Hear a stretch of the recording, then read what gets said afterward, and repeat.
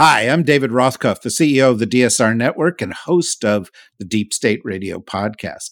Here at DSR, we have always believed that in a world as complex, fast-moving, and full of risks as ours, we all need access to the best minds. That is why we have created the leading network for expert podcasts on the issues of the day you care about. We go in-depth on politics, the law, national security, foreign policy, intelligence, defense, climate, and new technologies with regular and special guests that are the leading voices in their fields. We also offer daily updates on global news, our DSR Daily, and on a key story of the day through our partnership with the New Republic. That is why over 1 million times a month, people like you choose to spend time with our hosts and guests. Membership is what supports this, and members get special benefits, including bonus content in virtually all of our podcasts. It's a big deal, and it's a good deal. Our monthly membership price is going to go up for the first time in our history on March 1st. So now is the time you can lock in our founders rate of just $5 a month. To do so, go to the DSRnetwork.com and click on membership. It's that easy, but don't delay. Today's rates will only be available for a few more weeks. Join us. Support us. Go to the DSRnetwork.com right now. Thank you.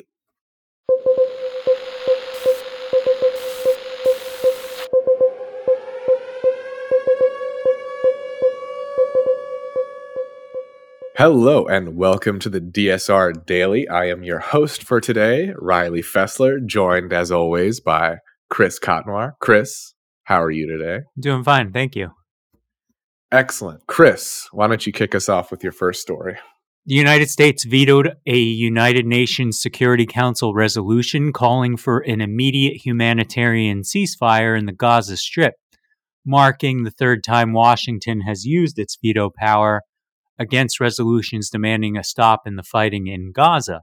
U.S. justified its decision by stating that the resolution could jeopardize ongoing negotiations for a hostage release deal between Israel and Hamas, which are being mediated with the help of Egypt and Qatar. The deal aims to secure a temporary humanitarian ceasefire and the release of hostages, potentially leading to a more durable peace.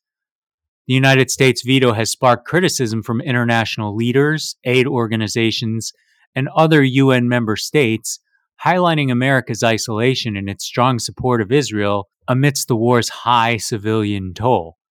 While 13 Security Council members voted in favor of the ceasefire, Britain abstained, and aid agencies condemned the U.S. position for obstructing efforts to deliver necessary assistance to Gaza's population, suffering from severe malnutrition and the spread of infectious disease. Riley? Well, big news from Alabama yesterday as the Alabama Supreme Court ruled that frozen embryos are considered children under state law, which is a decision that will have potentially far-reaching implications for fertility treatments in the state. The ruling emerged from a wrongful death case involving 3 couples whose frozen embryos were destroyed in an accident at a fertility clinic. The court referenced the anti-abortion language in the Alabama Constitution applied at a 1872 state law that allows parents to sue for the death of a minor child to include all unborn children regardless of their developmental stage or location. So, a law is really contemporary and cutting edge when it's referencing something from 1872. The decision has raised concerns, obviously, because in vitro fertilization practices help many couples and partnerships that are infertile, and this is expected to widely impact those treatments. So not exactly a pro-life position if you're preventing people from having kids, but that's neither here nor there. Some clinics have already paused the treatments, and experts fear that this is going to kind of expand. So just another consequence of the overturning of Roe v. Wade and increasing the state's control over abortion access. Hopefully this gets reversed. I doubt it because it's Alabama and their court is completely run by conservatives. There was a sole dissenting opinion, but not a great news story. Chris? In response to the influx of migrant families at the U.S.-Mexico border during 2018 and 2019, the Trump administration explored aggressive measures to utilize the U.S. military for immigration enforcement, including detaining migrants on military bases. These plans were largely thwarted by the Pentagon, but Trump's fixation on military involvement in border security is gaining attention again as he campaigns for the Republican presidential nomination, making immigration a central issue and promising an unprecedented deportation effort upon re-election. His proposal echoes the controversial Operation Wetback from the Eisenhower era, aiming for the largest domestic deportation operation in American history. The plan, however, is criticized for its impracticality, potential for significant legal and logistical challenges, and its reliance on inflammatory and dehumanizing rhetoric toward migrants. Riley. Well, the EU has approved a fresh slate of sanctions against Russia, its 13th package of sanctions against the country, in reference to the ongoing conflict in Ukraine. The new round is set to be adopted on the 24th and adds nearly 200 entities and individuals to their sanctions list, bringing the total number to 2,000. Nothing too surprising here. It targets individuals and organizations linked to the Russian government, as well as its military activities in Ukraine, including those that were involved in evading the previous sanctions, military and defense sectors, etc. The most notable part is that it also addresses entities from China, Uzbekistan, Iran, and the United Arab Emirates for allegedly circumventing previous EU sanctions. So, again, nothing super crazy or surprising here. Targeting those other countries is pretty notable. But it's just continuing the squeeze on Russia and specifically their coffers to try and get this war stopped. So far, it has not seemed to really slow the pace of the assault. I'm not sure if there's anything in these new wave of sanctions that will kind of make a broad difference, but it is still good to see that even as kind of support is waning and Western kind of backing of the war, especially in the U.S., is kind of faltering. It's good to see that the EU is kind of keeping up the pressure. And this also follows news that supposedly the U.S. is going to unveil a similar new slate of sanctions. So good to see. Chris?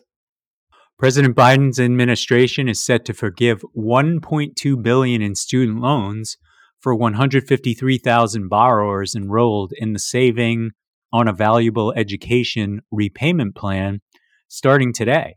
The action accelerates debt relief for those with original loan balances under $12,000, allowing for forgiveness after 10 years of payments rather than the 20 to 25 years required by other plans. The move is part of Biden's broader effort to reduce the student debt burden, which has seen nearly $138 billion in debt relief approved for 3.9 million people so far.